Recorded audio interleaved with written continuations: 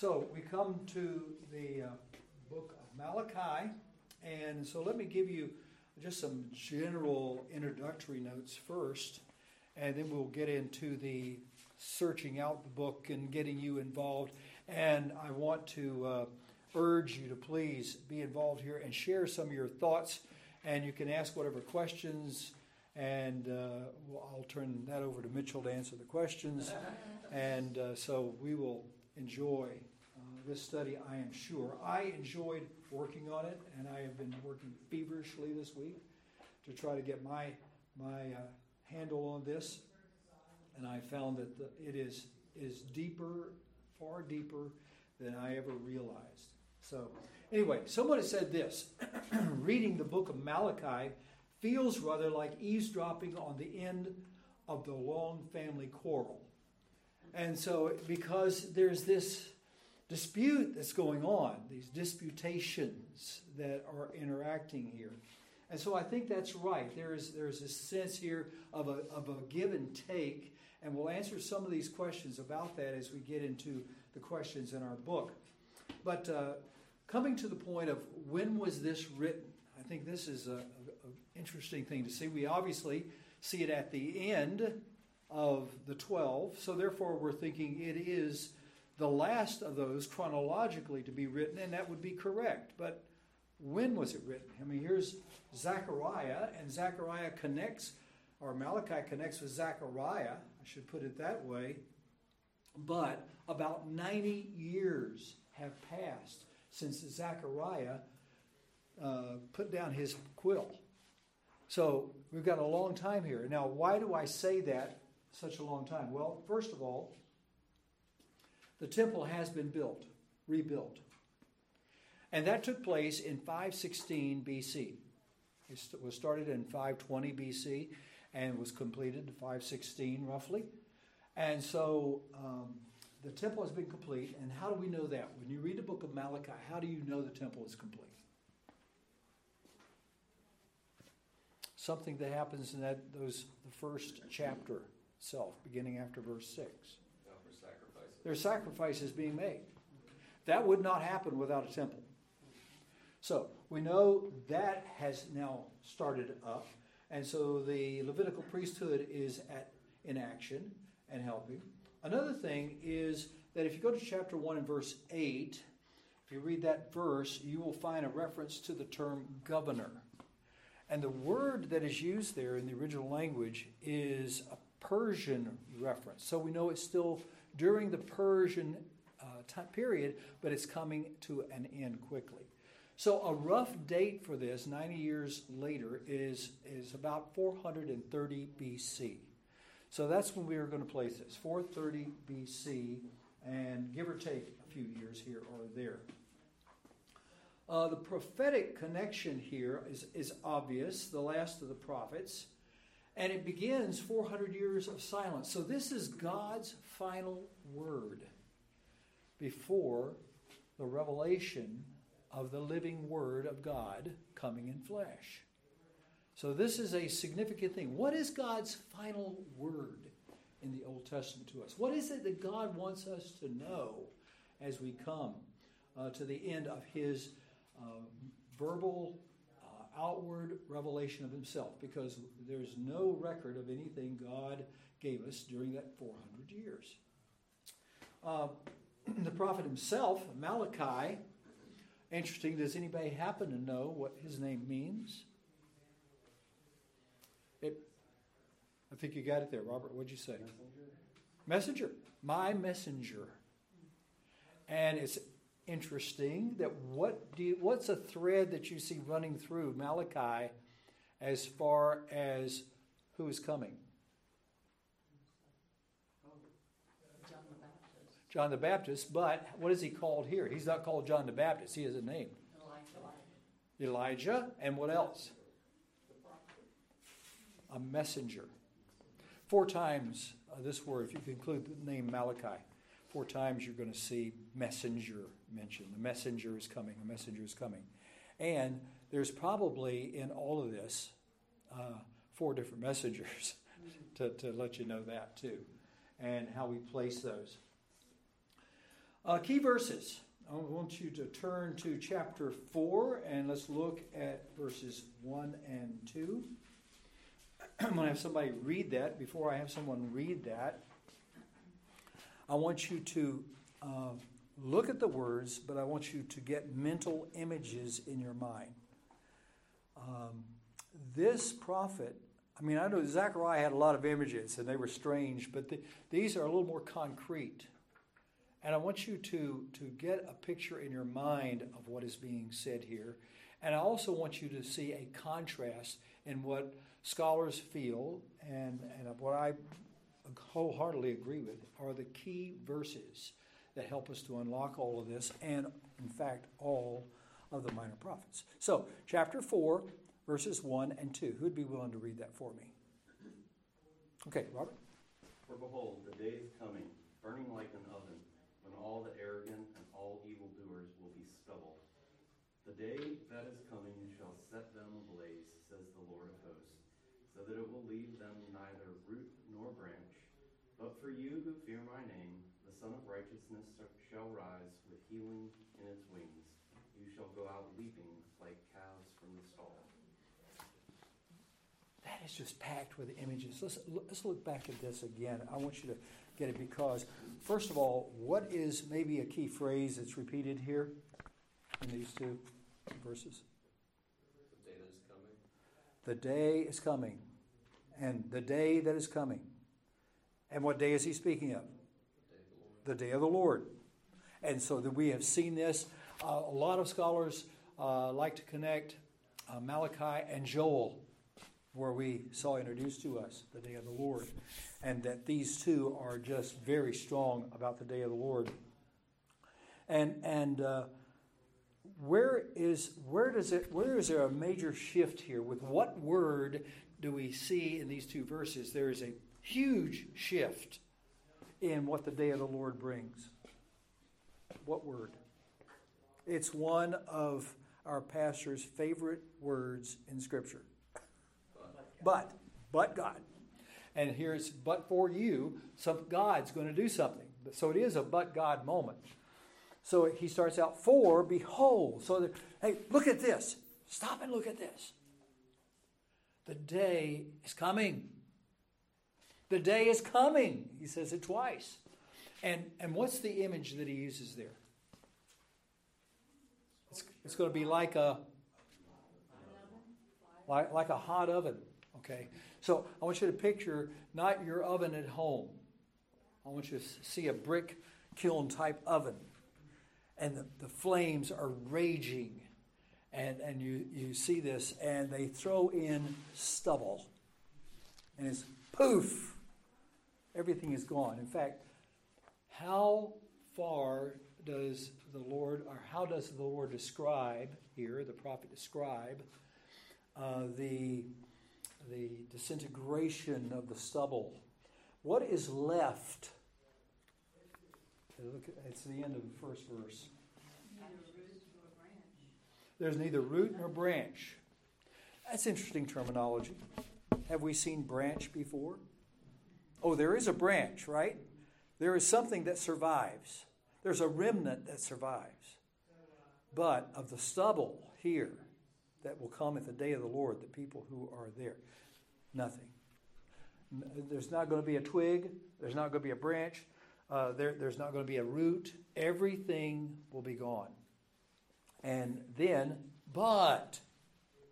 So what is the key for those not to be in the oven under the heat? What is? But for those who what? Fear the Lord. And I think the book of Malachi is greatly about God. And let me tell you, last night when I went to bed, and I've been filling my head, and all day yesterday, I spent the entire day just in this book.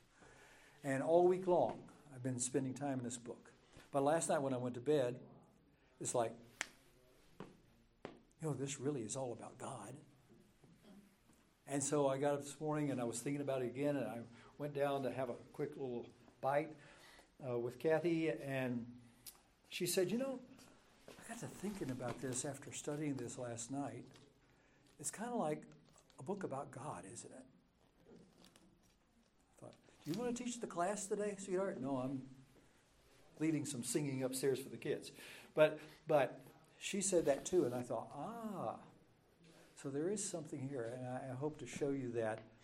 So just some thoughts that came to me. But you can study all week long, and then all of a sudden, here as you're meditating on your bed, here's the thought. Bang!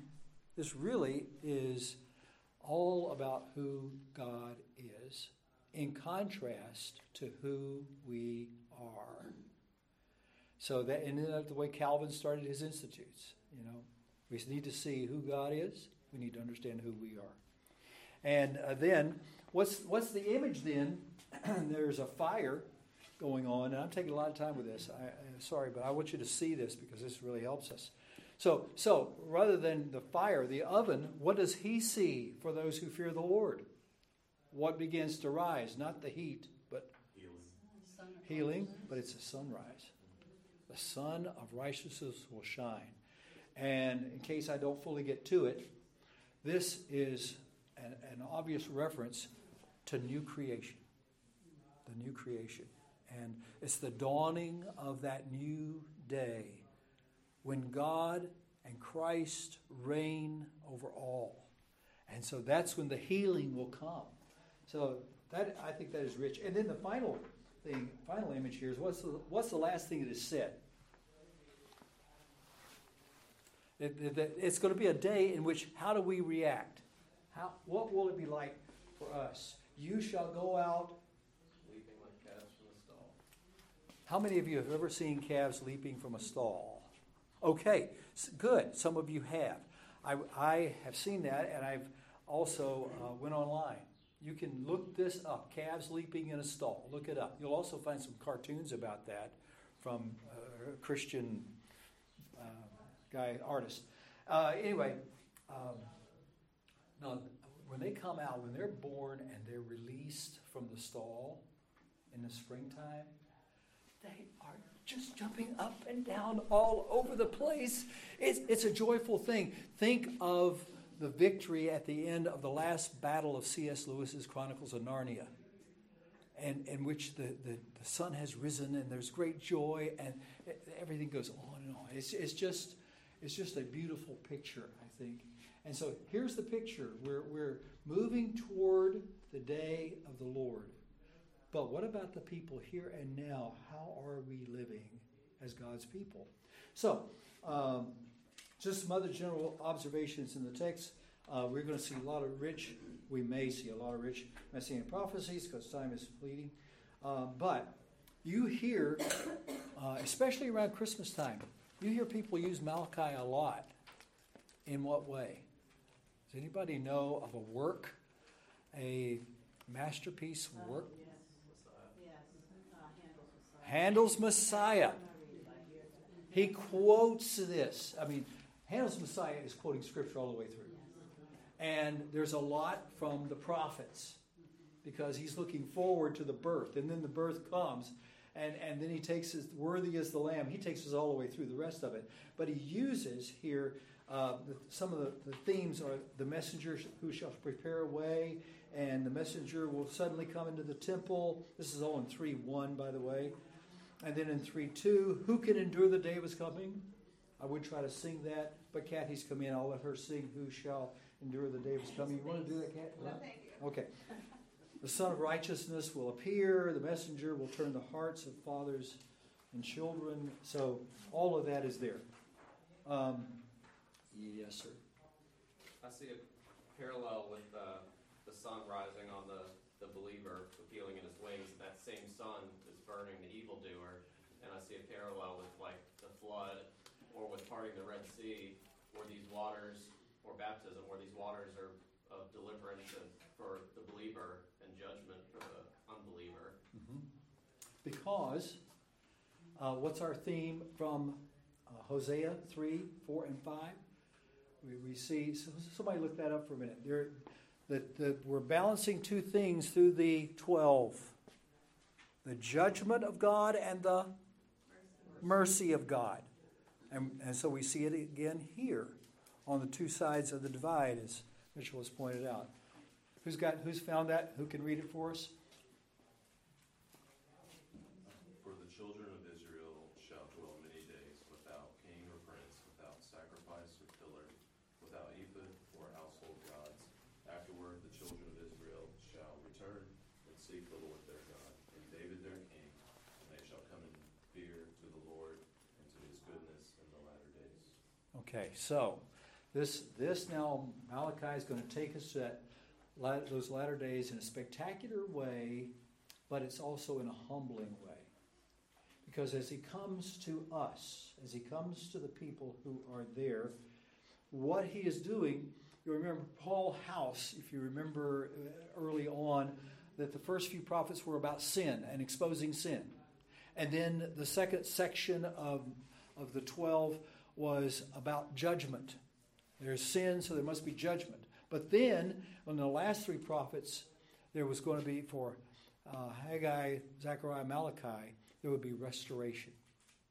So there's restoration of the people as they left the exile, and they're going to rebuild Jerusalem, and restoration of the temple, which has been done. But now the one thing needs to be done is the restoration of the people. Their hearts need to come back to God. So, someone has said that the purpose of the book is to restore covenant relationships by renewed obedience that brings renewed hope. Because when I looked through this and tried to get the feel for Malachi, here's what I was feeling. See if you will agree with this. If I look at the spiritual climate, the temperature of the people, there are people who have hope has failed. They're saying, oh, what's the use? What's the use living for God? What's the use serving God? We don't have to pay attention to details. Those aren't important. So, hope has failed. They don't see that something is yet to come. They're disappointed because the time in which they're living, they're not seeing all the fulfillments that they thought they would see. It's like a kid at Christmas or a birthday, and he's got all these bags of presents, and he starts pulling them out one by one. He tears it open. He looks at it, okay, puts that aside. He looks at the next one, and he's going through all the presents, or she's going through all the presents, and they get through the fun. Is that all there is? They've got a smaller temple than they've ever had. The world is still the world. Injustices are all around, but those people who live in injustice seem to be prospering, and we aren't. This is God's kingdom? Is this what we're promised? Hope has failed here, or at least it's faded to some degree. And faith, therefore, has weakened, and it's wavered because they aren't following their faith. And one of the things about this book is it will constantly take us back to the covenant that God made and the covenant that we are to keep. And in fact, the last words of this book have to do with looking back to the Torah and living by God's standards. And then finally, therefore, love has died. God doesn't love us, and they've lost their first love. Does that sound like the book of Revelation and the church at Laodicea? You see, all of us, okay, at least I, at times lose hope, lose faith, lose love. There are times I'm questioning God. I don't tell that to my wife. I don't tell that to anybody else. I just told it to you. I better delete that from the recording. But there are times I go through that kind of thing. We all do, I think. Maybe you're different than I am. So this book, therefore, I can easily identify with. So let's open our other volume here for a second, and I'm going to try to do a couple of unusual things, maybe give you more of a flavor of the book. But our first question is, what is the main structure and outline of Malachi? And if you're struggling with that, page 17. All right, and he told us to do that. Look at page 17. So there is an outline there for you. And so what is the structure? What does, how does Malachi build his picture here? What does he use?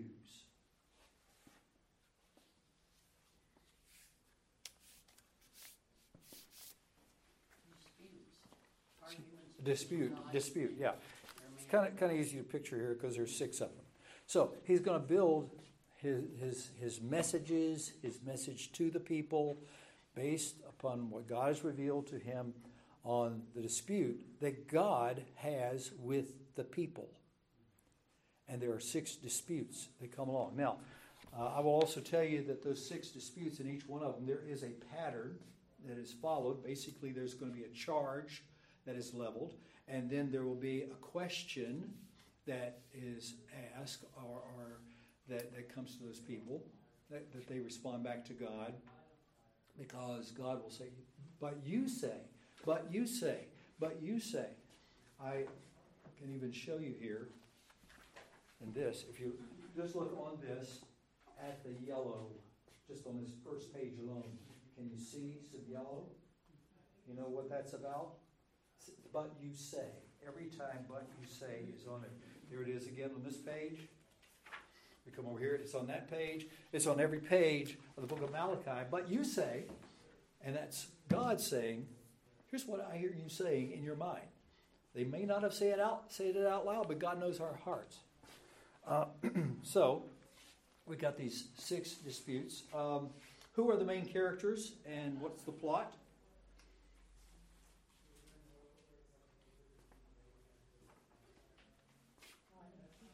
God and the people of Israel. People of Israel, Jacob. Yes, ma'am? The priests also come into play here. They're addressed particularly and should be. I'm in that kind of role or have been, and so I understand exactly what's being said to them. Been there, done that. Anybody else? I'm not saying that there are. I'm just seeing if anybody else picked up something. Maybe I didn't. The messenger, good. They are characters. They're not speaking here, but they're on the program, the cast list, so to speak. Edom is also Esau or Edom. Okay, so plot line. What's the plot line here? I guess it's how you define plot line. I'm going to let you define that yourself.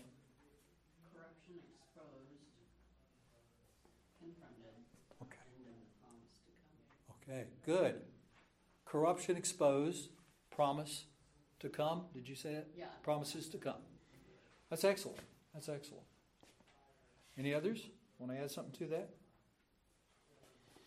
All right. Let's do something. Let me see if I can do this. Let me ask this first. Who are the 2 voices you hear in the disputes? There's 2 voices coming back and forth. God and the people. And then who is doing the talking and who's making the accusations against the other? In other words, who initiates all of this? God is initiating all of this. All right, so can I hear somebody? All right, so open your scriptures, and what I hope to do here in the next few minutes, and I hope I can do this quickly, I'm going to try to do a quick walkthrough of Malachi with you, going through these 6 disputes in the text and helping you pick up some of these, I hope. So, dispute number 1, look at verse 2. By the way, we'll come back to that. I have loved you, says the Lord, but you say, how have you loved us? Do you ever question the love of God? Good. Some of you are honest enough and you're shaking your heads. Yes. Some of you say, I don't know if I should really say that. But, all right. God, do you really love us? And what is God's response? Is not Esau Jacob's brother? What? It's not Esau Jacob's brother. What's that got to do with loving? Well, we're not talking about family relationships here, or are we? Why does he use that? Who was the firstborn? Jacob or Esau? Esau was. Who sold his birthright? Who looked very lightly upon that? And so Esau sold his birthright. And by the way, when you go back in Genesis, you'll find that God often passed over the firstborn to choose, to elect those that he would be his own.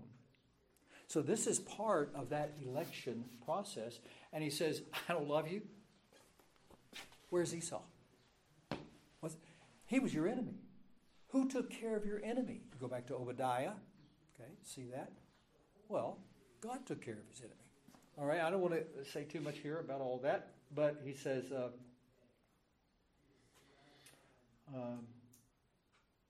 so, yet I have loved Jacob, but Esau I have hated. Now, that love-hate, that's a relative term, so to speak. It's not that God hated him in the sense we think of hatred. This is about acceptance or rejection, choice or non-choice. Where do we find those words? Do we find those in the book of Genesis, where the story happens? I don't think so, but there's a place I know they appear. Romans 9. All right, Romans 9, 10, and 11. There is he is arguing for the election of God's people and those people who have rejected God, non-elect, and also for the inclusion of the Gentiles, which is going to be in this to a degree. Okay, I got to move quickly. And in fact, we see even in this first argument, which goes from 1, 2 through 5,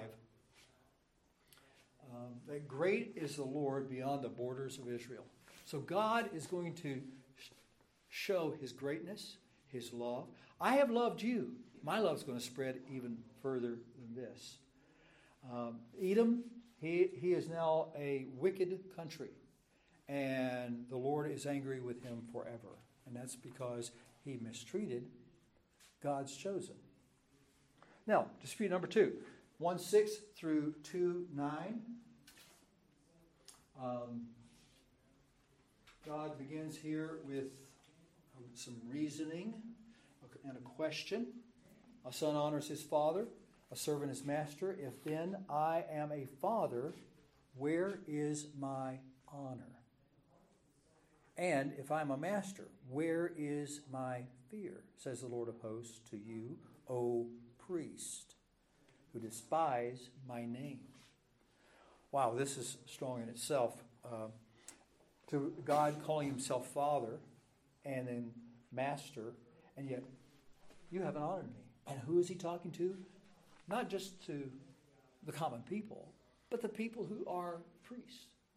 They have failed. So, and he says, but you say, verse 6, but you say, how have we despised your name? You know, that's an accusation against us. Why would you say that? So what's the next words? Look at verse 7 and 8. What were the priests doing?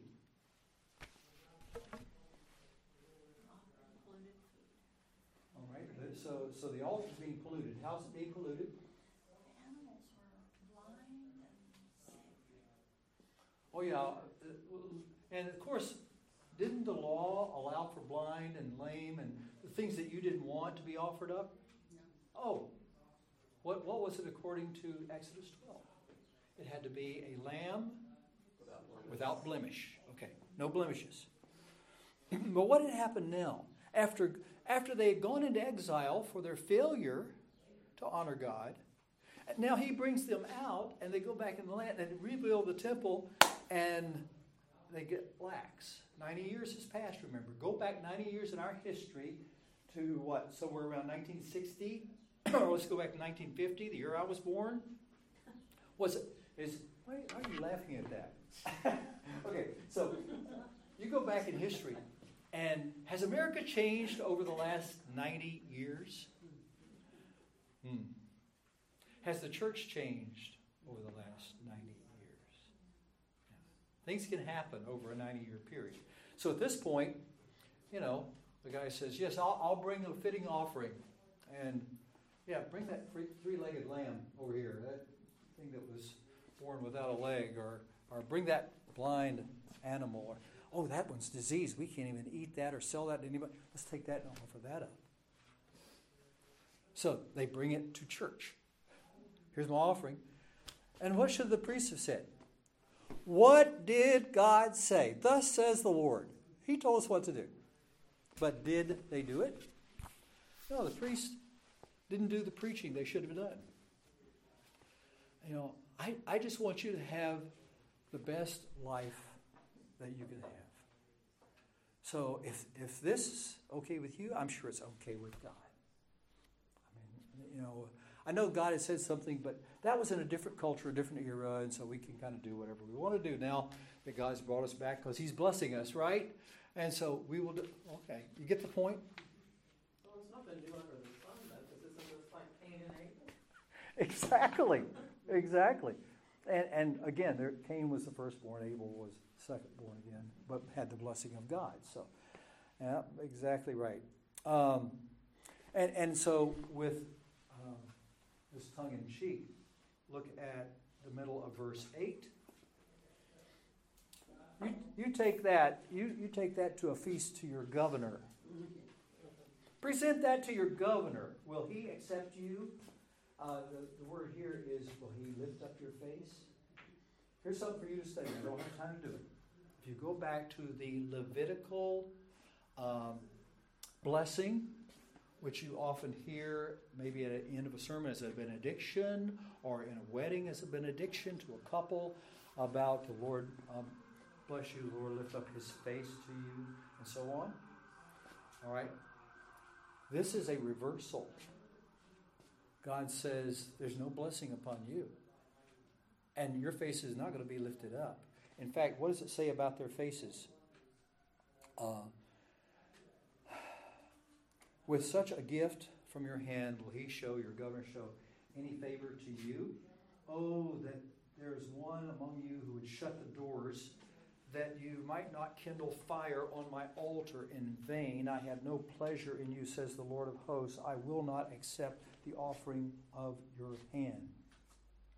So, you have failed me. How would you like to be a preacher, a priest, and hear those words from God?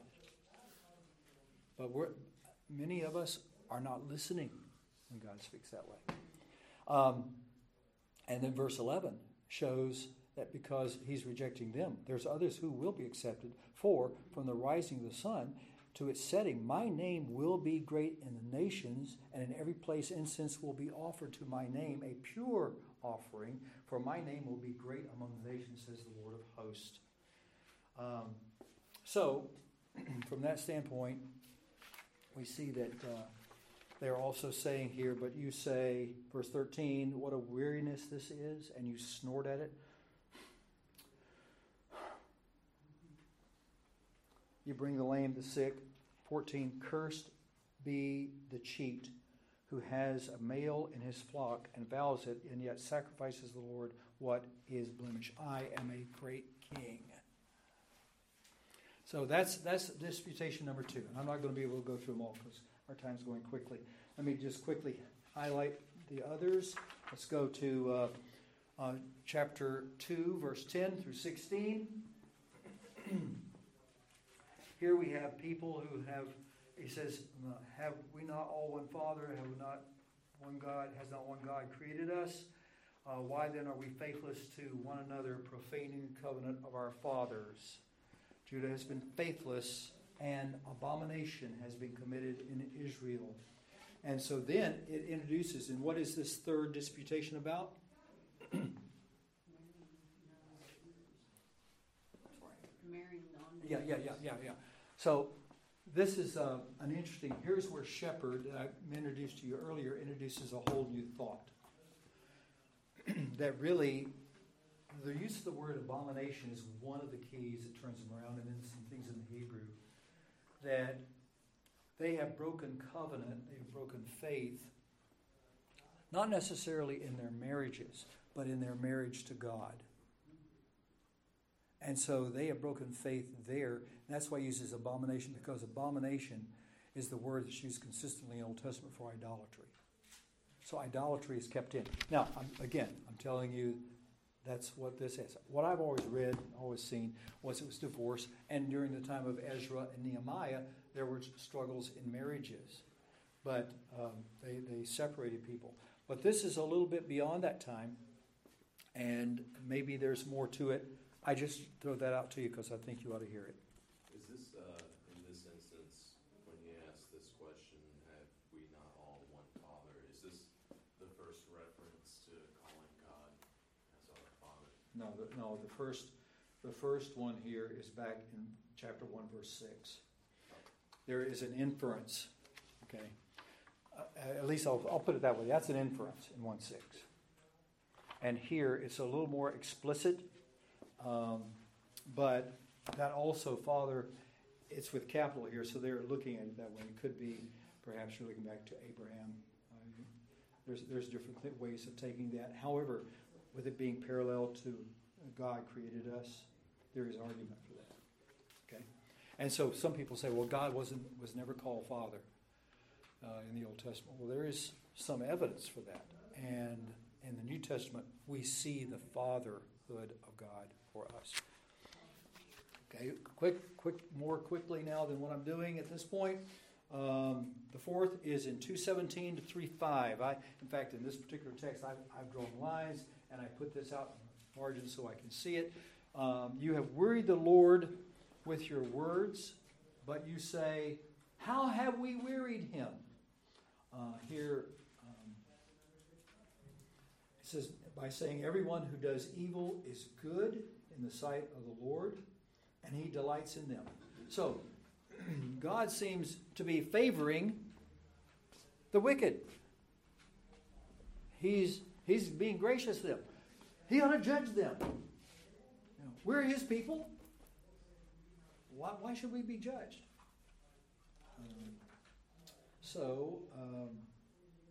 This is where we also come at this point where we're turning the tide of things, and God begins to show them the promises.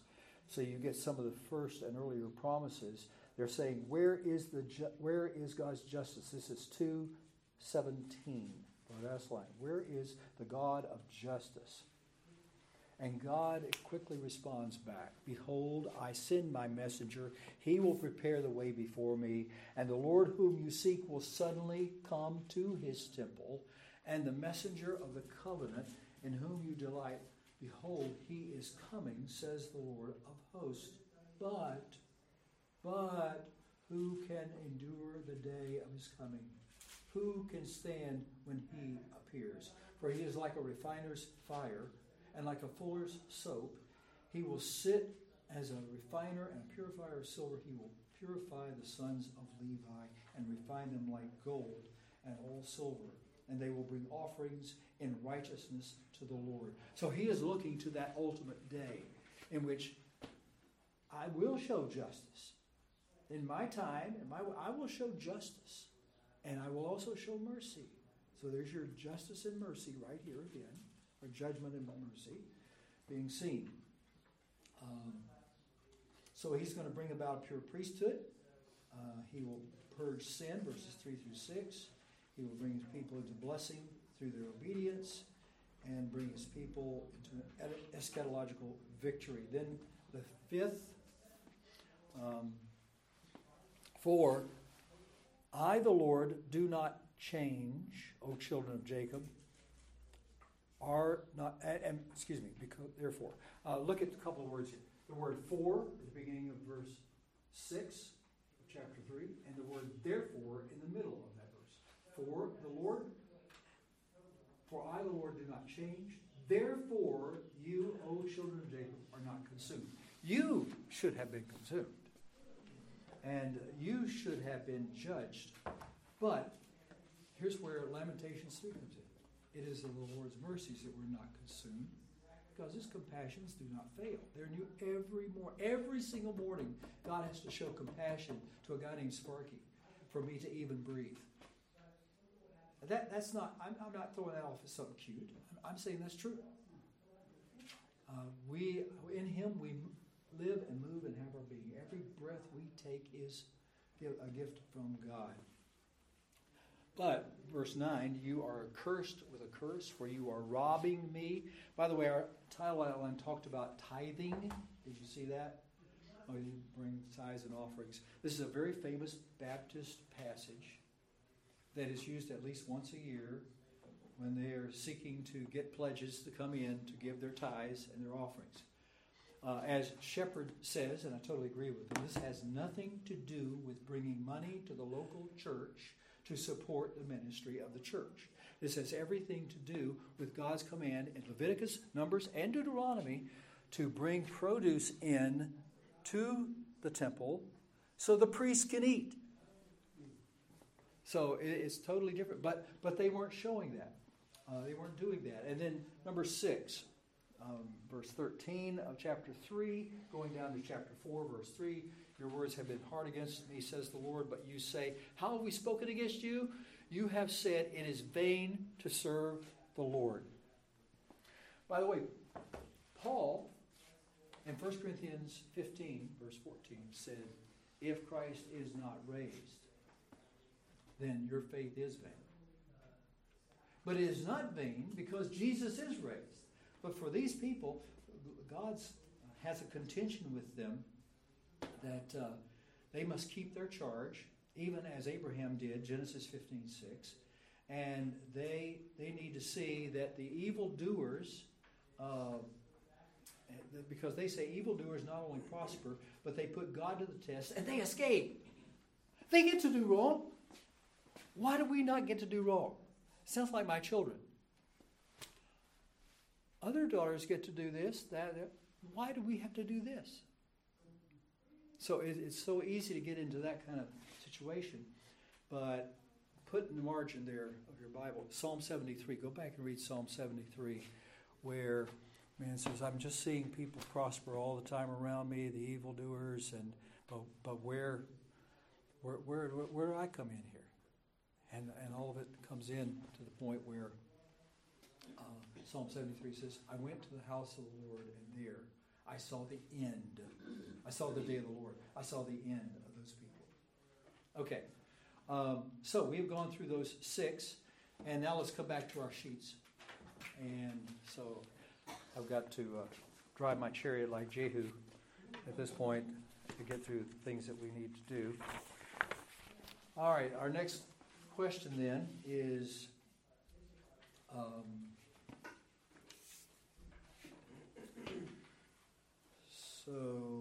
how does the language change in 4:4? How does this shift set the last 3 verses of Malachi apart from everything before it? So those last ones there say this.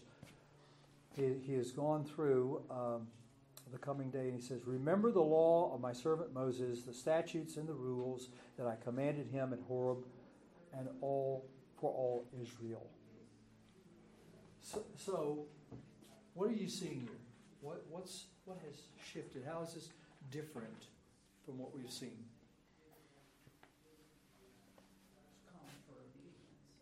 It is a call for obedience. And obedience to what? The law. It even refers to it not as Mount Sinai, but Horeb. It goes back to the language of the Torah itself. When you see law in our English translations, it is the word Torah, referring to the 5 books of Moses. So go back to where you started. Go back to go. Do not collect $200 at the altar. Let's go back there and find out what you're missing, and let's follow that. So, what else do you see in this? Any other reason behind this? I'll let you do any talking there you see. Anything else you see as a shift here, and what makes this different? There's also a great promise. There's also a great promise. This is in 5 and 6. Behold, I will send Elijah the prophet before the great and awesome day of the Lord comes, and he will turn the hearts of the fathers to their children, and the hearts of children to their fathers, lest I come and strike the land with a degree of utter destruction. And so here we're seeing the Hosea 3, 4, and 5 in another form, again here at the very end, because we come to the end of the 12, and this is like a summation. And this is a final challenge, a final word. These, right here, are the final words God speaks to his people for 400 years. I think these are probably important. Now, think of it this way. What does verse 4, look at that, which direction does it point for the people in their here and now? What direction does that point? Backward. It points back. It points back to what? Moses and the law, what God had revealed of how you should live your life. So he's pointing back to how you ought to live, and Moses is a key factor. What is verses 5 and 6? Which direction is it pointing? It's forward. So here, because of this, then here's what's coming and should motivate you. Just like we look back to the cross, and then we look forward to his coming, we're doing the same thing. It's just that we have an advantage that they haven't. The advantage that we have is the messenger has come and has announced the Messiah. And the Messiah has come. And the Messiah has taken upon himself all of our sins that we're seeing here, because God has revealed himself through these disputes. Quick thing here. Kathy and I were talking about this morning when I told you about, I think this book's really about God. If you look at the 6 disputes, I think we can say, and you're free to toy with this. This is not inspired, but I hope it's inspiring. It's a revelation of God. So in the first dispute, we see the love of God, because he directly states that. I do love you. And you say, how? How have you loved us? Second one is we see God's holiness. But you're polluting the offering, impure offerings on the altar. So, but God is holy. So we see the holiness of God. God demands a holy sacrifice. Third, that God is faithful. Where you're not being faithful to your wives, if we interpret it that way, and to marriage, you're also not being faithful to the covenant. And the covenant is used in that whole section. That's another reason why perhaps it is about idolatry among them. Then the next one says, people are getting away with anything, but we're not. Well, this is the justice of God. I will come in judgment. So the love, the holiness, the faithfulness, the justice. Then you've been robbing God. In reality, you're actually robbing those who need the food. This is the providence of God.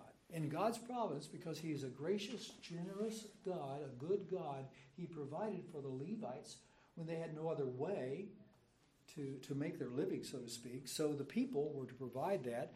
And so providence is seen there. And the last one, it's wearisome to follow God. And, what's the use of following God?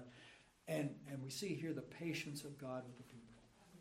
So here is some of the qualities of God, and all those qualities, therefore, that are God's should be in us. The love of God, the holiness of God, the faithfulness of God, the justice of God, the providence of God, and the patience of God. So all those things are there. All right, so let's see. We are to remember the Torah. Now let's go to the next one.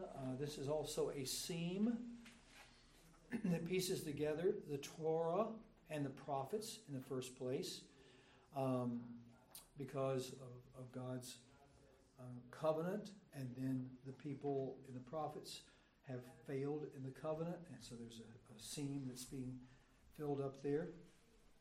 And it's a look forward. These words here at the end of chapter 4 is a seam between that and the next book. And you say, wait a minute. There is no book after Malachi except the New Testament. Except we're talking about Hebrews and the Hebrew Bible. In the Hebrew Bible, Jesus told us what how the divisions of the Old Testament, what we call the Old Testament, what are the divisions? There was the law, and then the prophets, and then the writings. So the very next book here is Psalms in the Hebrew Bible. And Psalm 1 and 2 is written as an introduction to the rest of the Psalms. And so there we see in Psalm 1 and 2, we see a contrast between the righteous and the wicked, and the ways of the righteous and the ways of the wicked, and counsels us in chapter 1. So this is, again, seeing that. Remember the Torah, look back to the Torah, and what does it say in Psalm 1? And you shall meditate in the Torah of God day and night. So this is part of that scene that we're looking for in all these books, so that the whole Old Testament is one message, one truth, and we're looking at the judgment and mercy of God.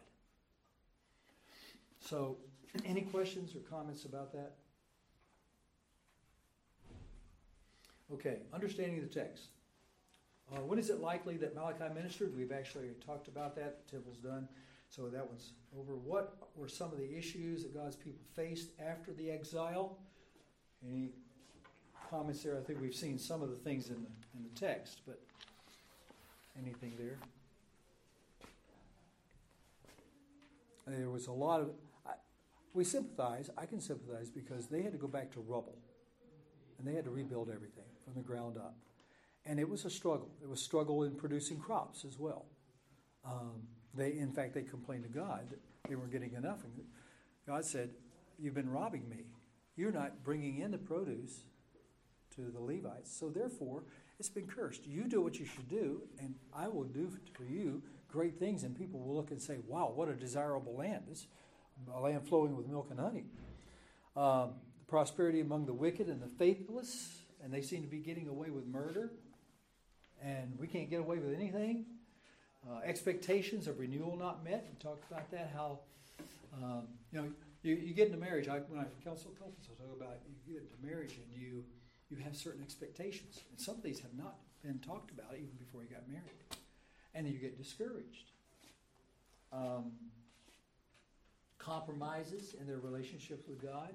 Problems in families. All right, so the Zechariah-Malachi connection. Look at that for a moment. What's the connection? What's one of the big connections between Zechariah and Malachi?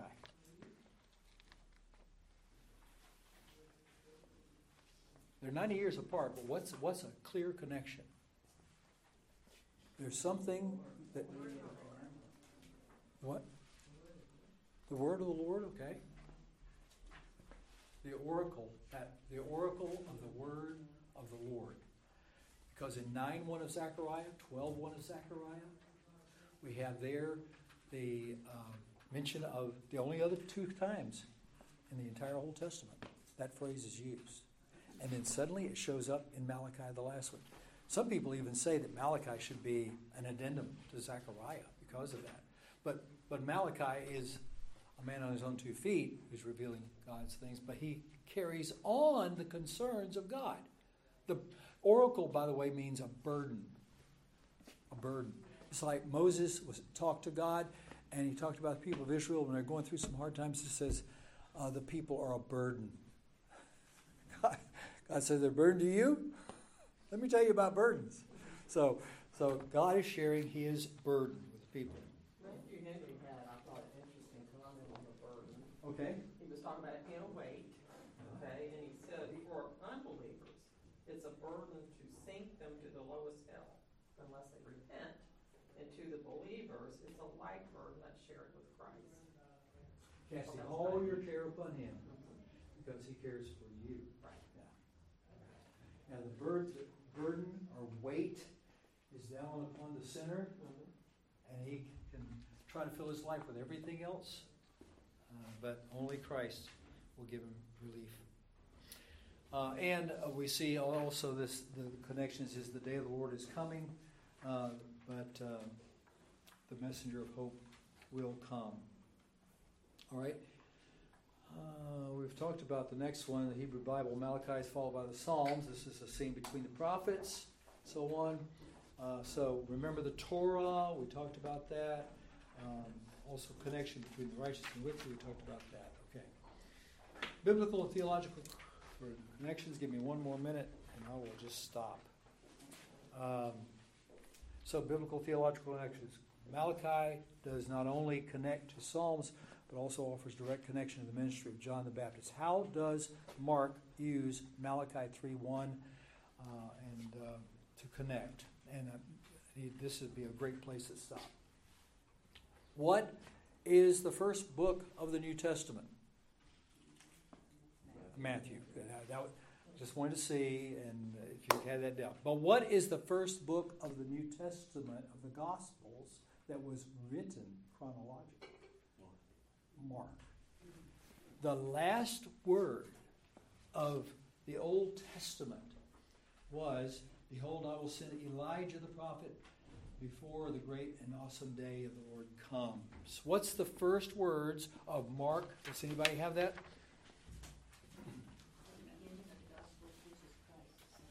Keep going. As it is written in Isaiah the prophet, "Behold, I send my messenger before your face, who will prepare your way. The voice of one crying in the wilderness, prepare the way of the Lord, make his path straight." Okay, so the very first words in the New Testament, ta-da! It's here. You are in this moment of God's beginning to inaugurate his kingdom through the coming of the messenger. And the messenger, Jesus identified as, his disciples ask him, who is he speaking of when he says Elijah? He says, it's John the Baptist, if you really understood that. So we've arrived at that moment in time, and I want to say something about that. Oh, and so let me say this one thing in conclusion, that when you read Mark 1, 2, and 3, you're seeing there it says, as Isaiah says. But now wait a minute, we just read that in Malachi. Oops. All right, that's no oops. Because the second half is quoting Isaiah. And so he is taking two texts from the Old Testament, giving the credit to the prophets and speaking of the major prophet of the two. And that often happens in the New Testament. All right? So, we need to have Levi come back and actually wrap this up the way it needs to be wrapped up. I have a whole page of stuff about wrapping this up. But, oh yeah, there you go. There's the last page. So, be sure you read all that, and thank you for being here today. God bless you.